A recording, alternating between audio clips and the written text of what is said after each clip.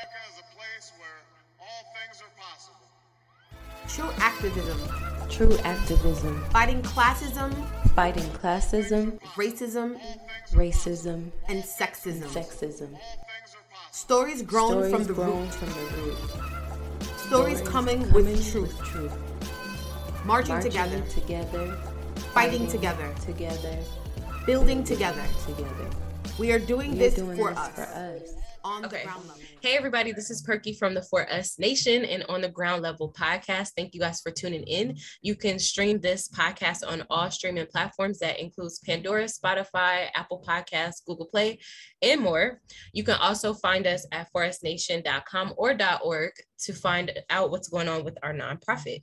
Thank you guys for tuning in, and please use hashtags On the Ground Level and hashtag For Us Nation to make us more visible to other people, because we have special guests such as Hercules here, who is on his political run, and we wish him all the best.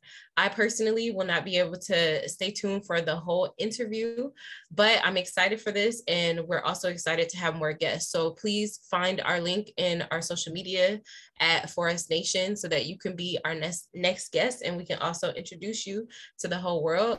And we're also working on our directory so that more Black businesses are visible to everybody. So again, find us at For Us Nation and On the Ground Level, and thank you. All right, so she's live from Los Angeles. Thank you so much, girl. I know you got to work and everything, so she'll be back later, but we're here now. So I'm Kira. I'm another co-founder here at For Us Nation. I'm actually the producer of this specific episode because I'm here in Brooklyn and I'm going to vote for Hercules tomorrow because I'm voting early. So tell us, I don't want to read your bio. I want you to introduce yourself to the people on the ground level. So go ahead. What should people know about you? Sure. Who are you? My name is Hercules Reed. Yes, that is my real name. The son of two Jamaicans who came to America with a vision and a dream to provide for a family, to create a family, and that their children would grow up and be someone or something in society.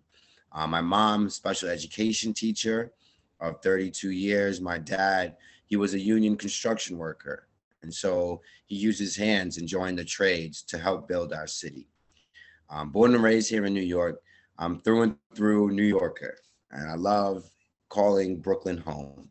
I'm in East Flatbush, where is a large concentration of Caribbean folks. So whether you're Trinidadian, Guyanese, Jamaican like myself, a lot of folks who live here were born somewhere else, came here and started a life. And so similar to my upbringing, I'm running for office because I want to continue to fight for families like mine. I started to get involved when I was in college. First, I went to Delaware State University, historically Black college, where I studied psychology. Then I went on to City Tech, downtown Brooklyn, where I got a bachelor's and associate's degree in architectural technology. But it was when I was in college, I joined the student government. I became the student government president back in 2015 at City Tech, advocating for higher education, public higher education, right? And we crossed over all the issues, because any issue that affects someone at home affects someone in the school, because it's a crossover. You leave home and you go to school, or you stay home because you can't go to school. And so whether that's housing, transportation, food insecurity, financial aid, tuition costs, these were things that we were fighting for as students. And one thing that I realized was that as I was going into these rooms and these places and spaces, we were not there. Whether it was people of color or people who were my age range, right? Where a lot of what they were talking about was directly impacting us or the people coming behind us. And so I took it upon myself to continue fighting, to continue showing up and being in these rooms and using my voice. And that led me on to being a legislative director for all 26 CUNY campuses in CUNY, fighting for public higher ed at the city, state, federal level. And then I went on to work at Brooklyn Borough Hall with now Mayor Eric Adams. And during that process, I got to work on his campaign for mayor and work at City Hall.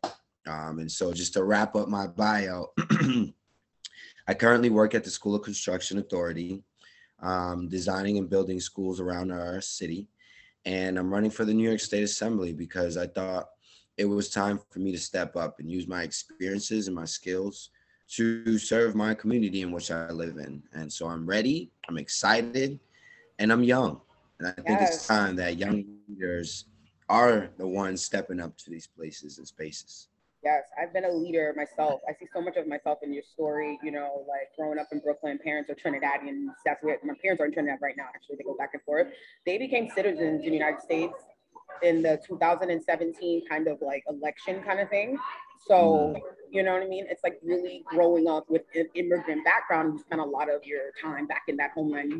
You operate, I tell people all the time, like you operate in America at a different level. You're not, you know what I mean? You're not just like, oh, let me just sit around. It's like, no, let's vote. Let's, you know, because you just have that urgency. And I think we can look into Trinidad, my husband's Dominican, look into DR, look into Jamaica and see how the political landscape there. And it's like, we have privileges in that way in this country, you know what I mean? Because we can see it. A lot of Americans don't have that. You know, they don't have passports, they don't travel. You know, I think that just gets us to a higher consciousness to begin with. And I think you really are inspiring to me, like motivating, and you're impressive, you know? Well, let's get into the questions. What inspired you to get into the political race? You kind of mentioned a lot of it, you know, shout out to the Mayor Eric Adams endorsement. I saw that came out recently in the press and stuff, so that's dope. But I'm also asking now, like, what was your final like push? Like, no, I'm doing this. Like, I'm not gonna, what was that moment for you? It's an interesting question, and I often struggle to answer it because it's not a clear story. I know that in 2015, when I was just running for student government to be president, I was hit by a car.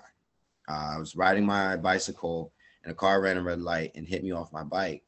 And during that time of healing, I realized a lot. One, what life is like when you can't help yourself, and how traumatizing and stressful that experience is. But also that we need people fighting for safer streets so that people aren't getting hit by cars running red lights. And, you know, sometimes representation is really that simple. Like you have an issue that's that simple and personal to you, and you want to go out there and fight. And I think fighting through my healing, which was, you know, going to physical therapy every day, fighting through, I'm still running for student government president, but I can't really go nowhere.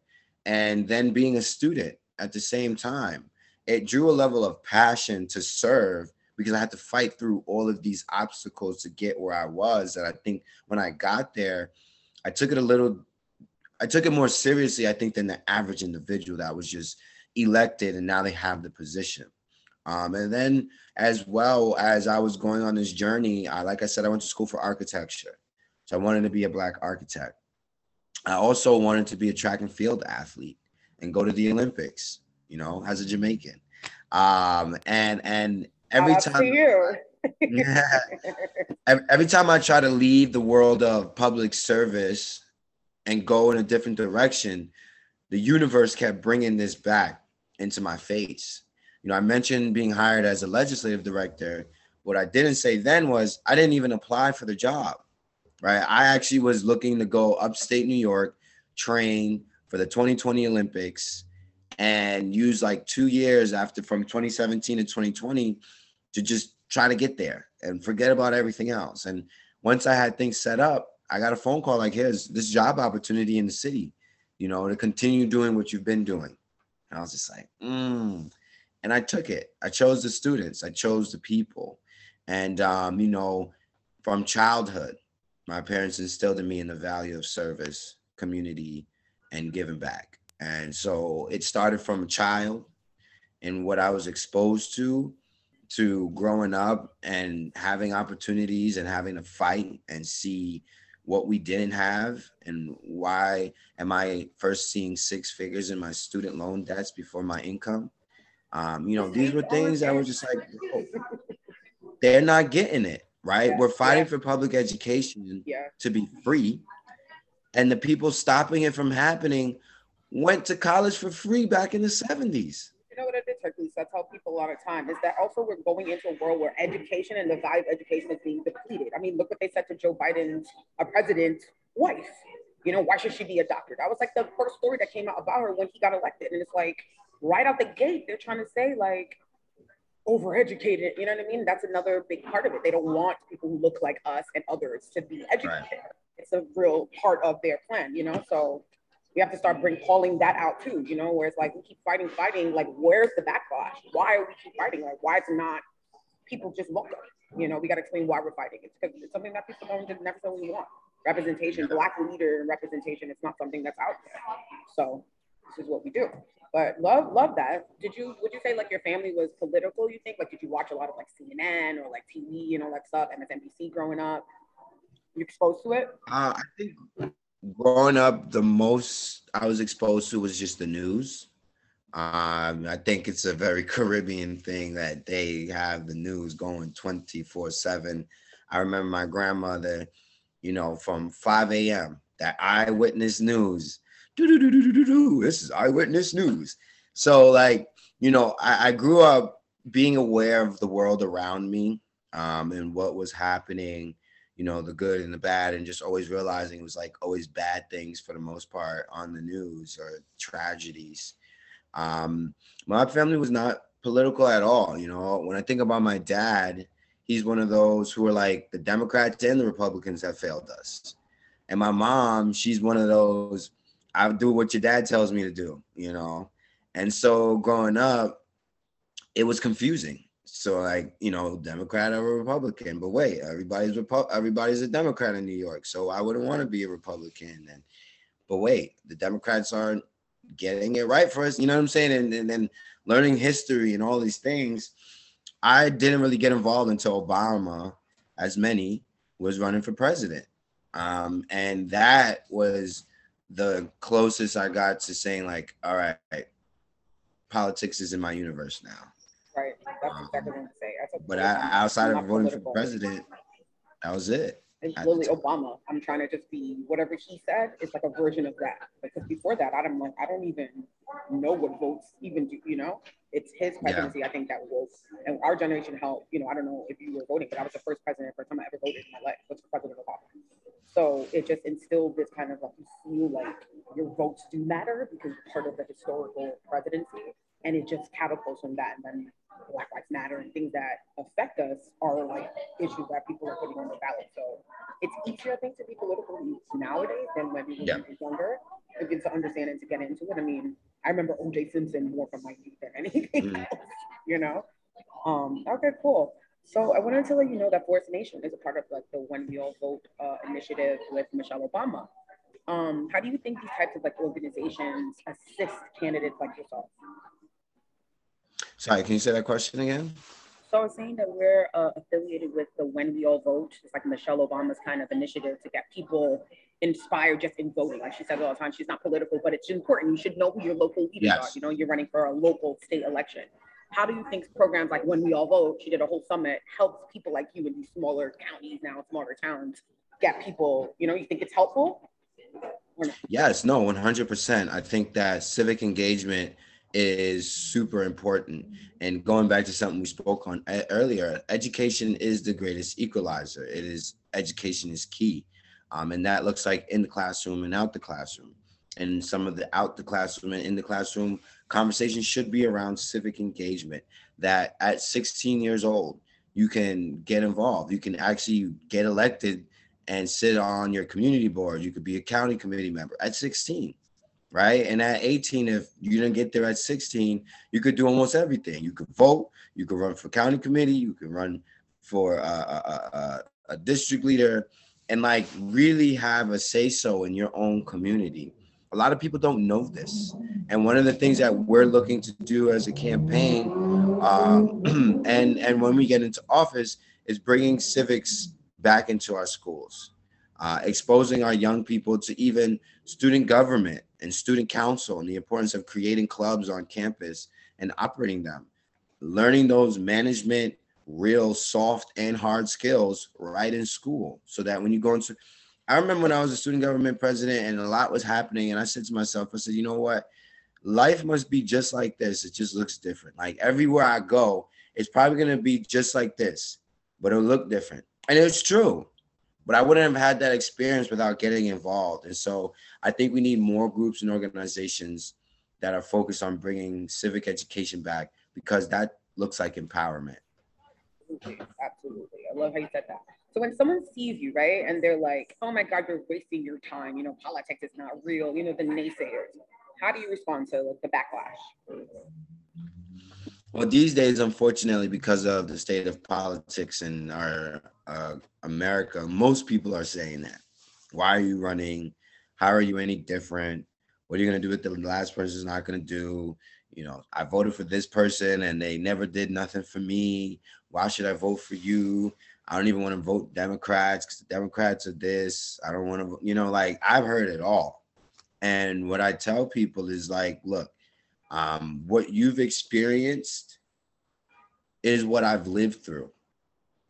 While you were experiencing the trauma of voting for someone who did nothing for you, I was a kid growing up in that universe where nothing was being done, right? I'm the kid now, again, facing these student loan debts, facing these high rent costs, facing, a bad education, like all of the things that are byproducts of electing people who've done nothing has directly impacted my life and is currently impacting my life, making me concerned about my own future and the future of raising people behind me.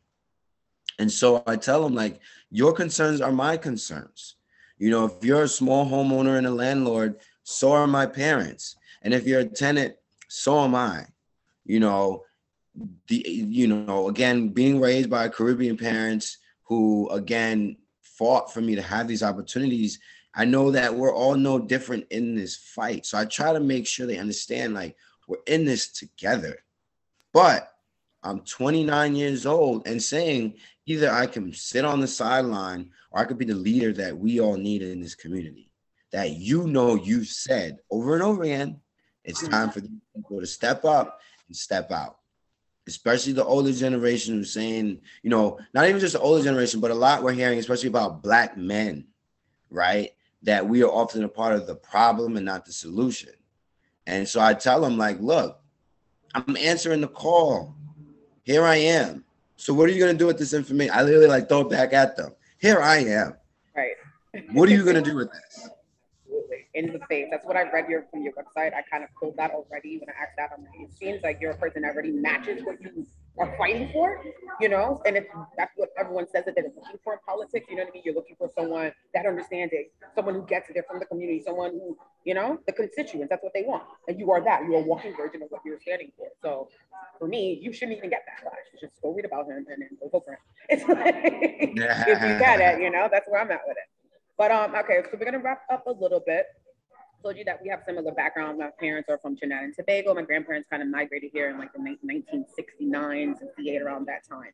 So like Black leadership and growing up with wokeness and everything now that's consciousness, Juneteenth, and just the background was always very present in my life because that's just how it is. That's the benefit I say is growing up West Indian American kind of. How will you though get to work on day one?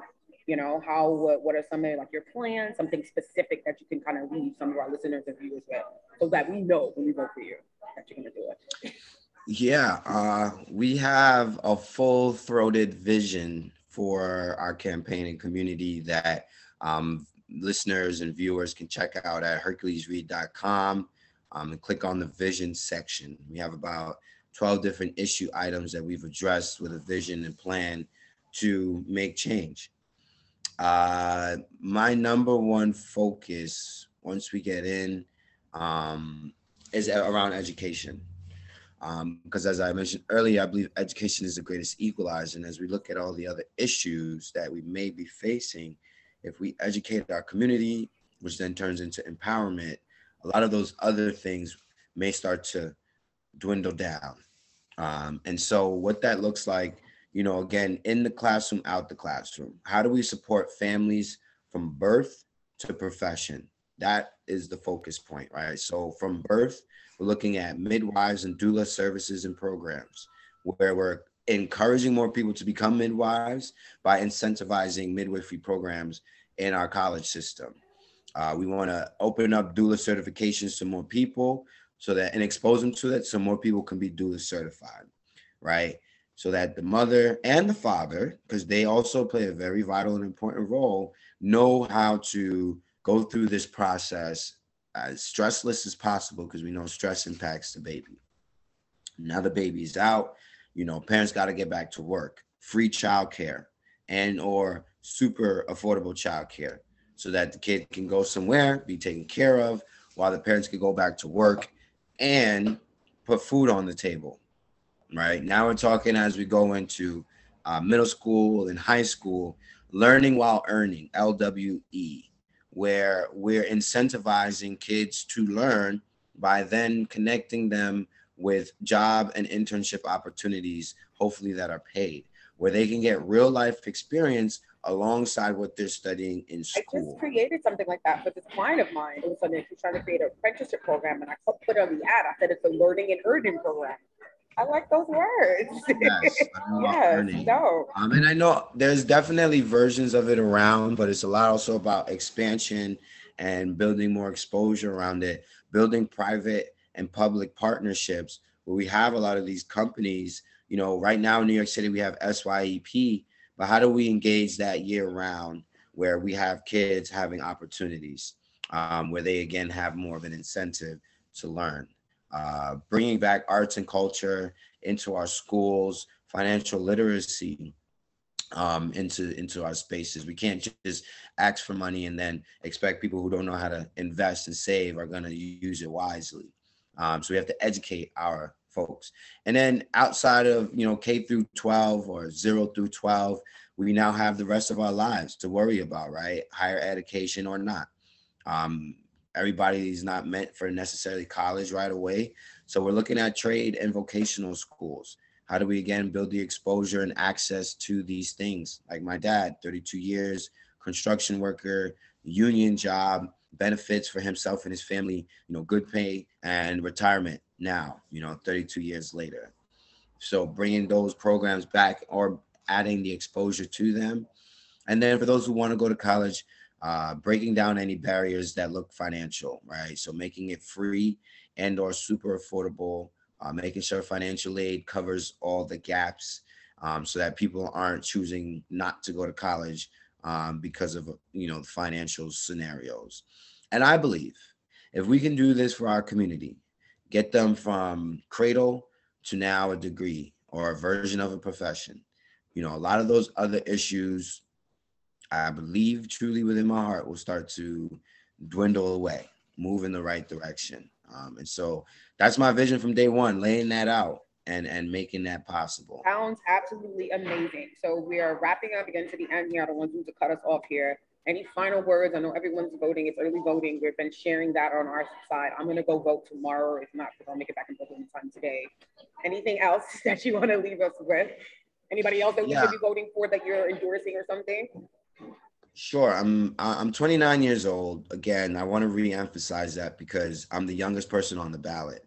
I'm ready to step up and make the change that we need to see. And I need everyone to support me, because often it's when we are not supported that we then go and make other decisions to look for support other places. And so if this community supports me, there's nothing that we can't do together. Election day is the 28th. As was mentioned, you could vote every day from now until then. And so we invite everybody to come out. If you live in East Flatbush, Brownsville, or Canarsie, or if you remember that Nick Perry was your assembly member, this is where I'm running and looking to represent, because he went on to be the ambassador of Jamaica, and there's a real opportunity for change. And I ask for folks to give me a chance, right? And let me show you versus tell you what is possible. And when I win, I'm coming back to these folks, to these listeners and these viewers, so we can sit down and map out our path forward. I'm looking forward to living in this community, growing in this community for as long as I can. And I'm ready to represent it in the New York State Assembly. So thank you, For Us Nation, for having us here. We look forward to coming back another time soon. You're making Brooklyn so proud, let me say. Thank you guys so much. This is On the Ground Level. We're here with Hercules Reed. We're wishing him the best of luck in his upcoming race. We know that he's going to win. We're just going to put it out into the universe. And we'll hope to have him on the ground after, he's had time to be in the office and see what he's done. Awesome. See you guys next time.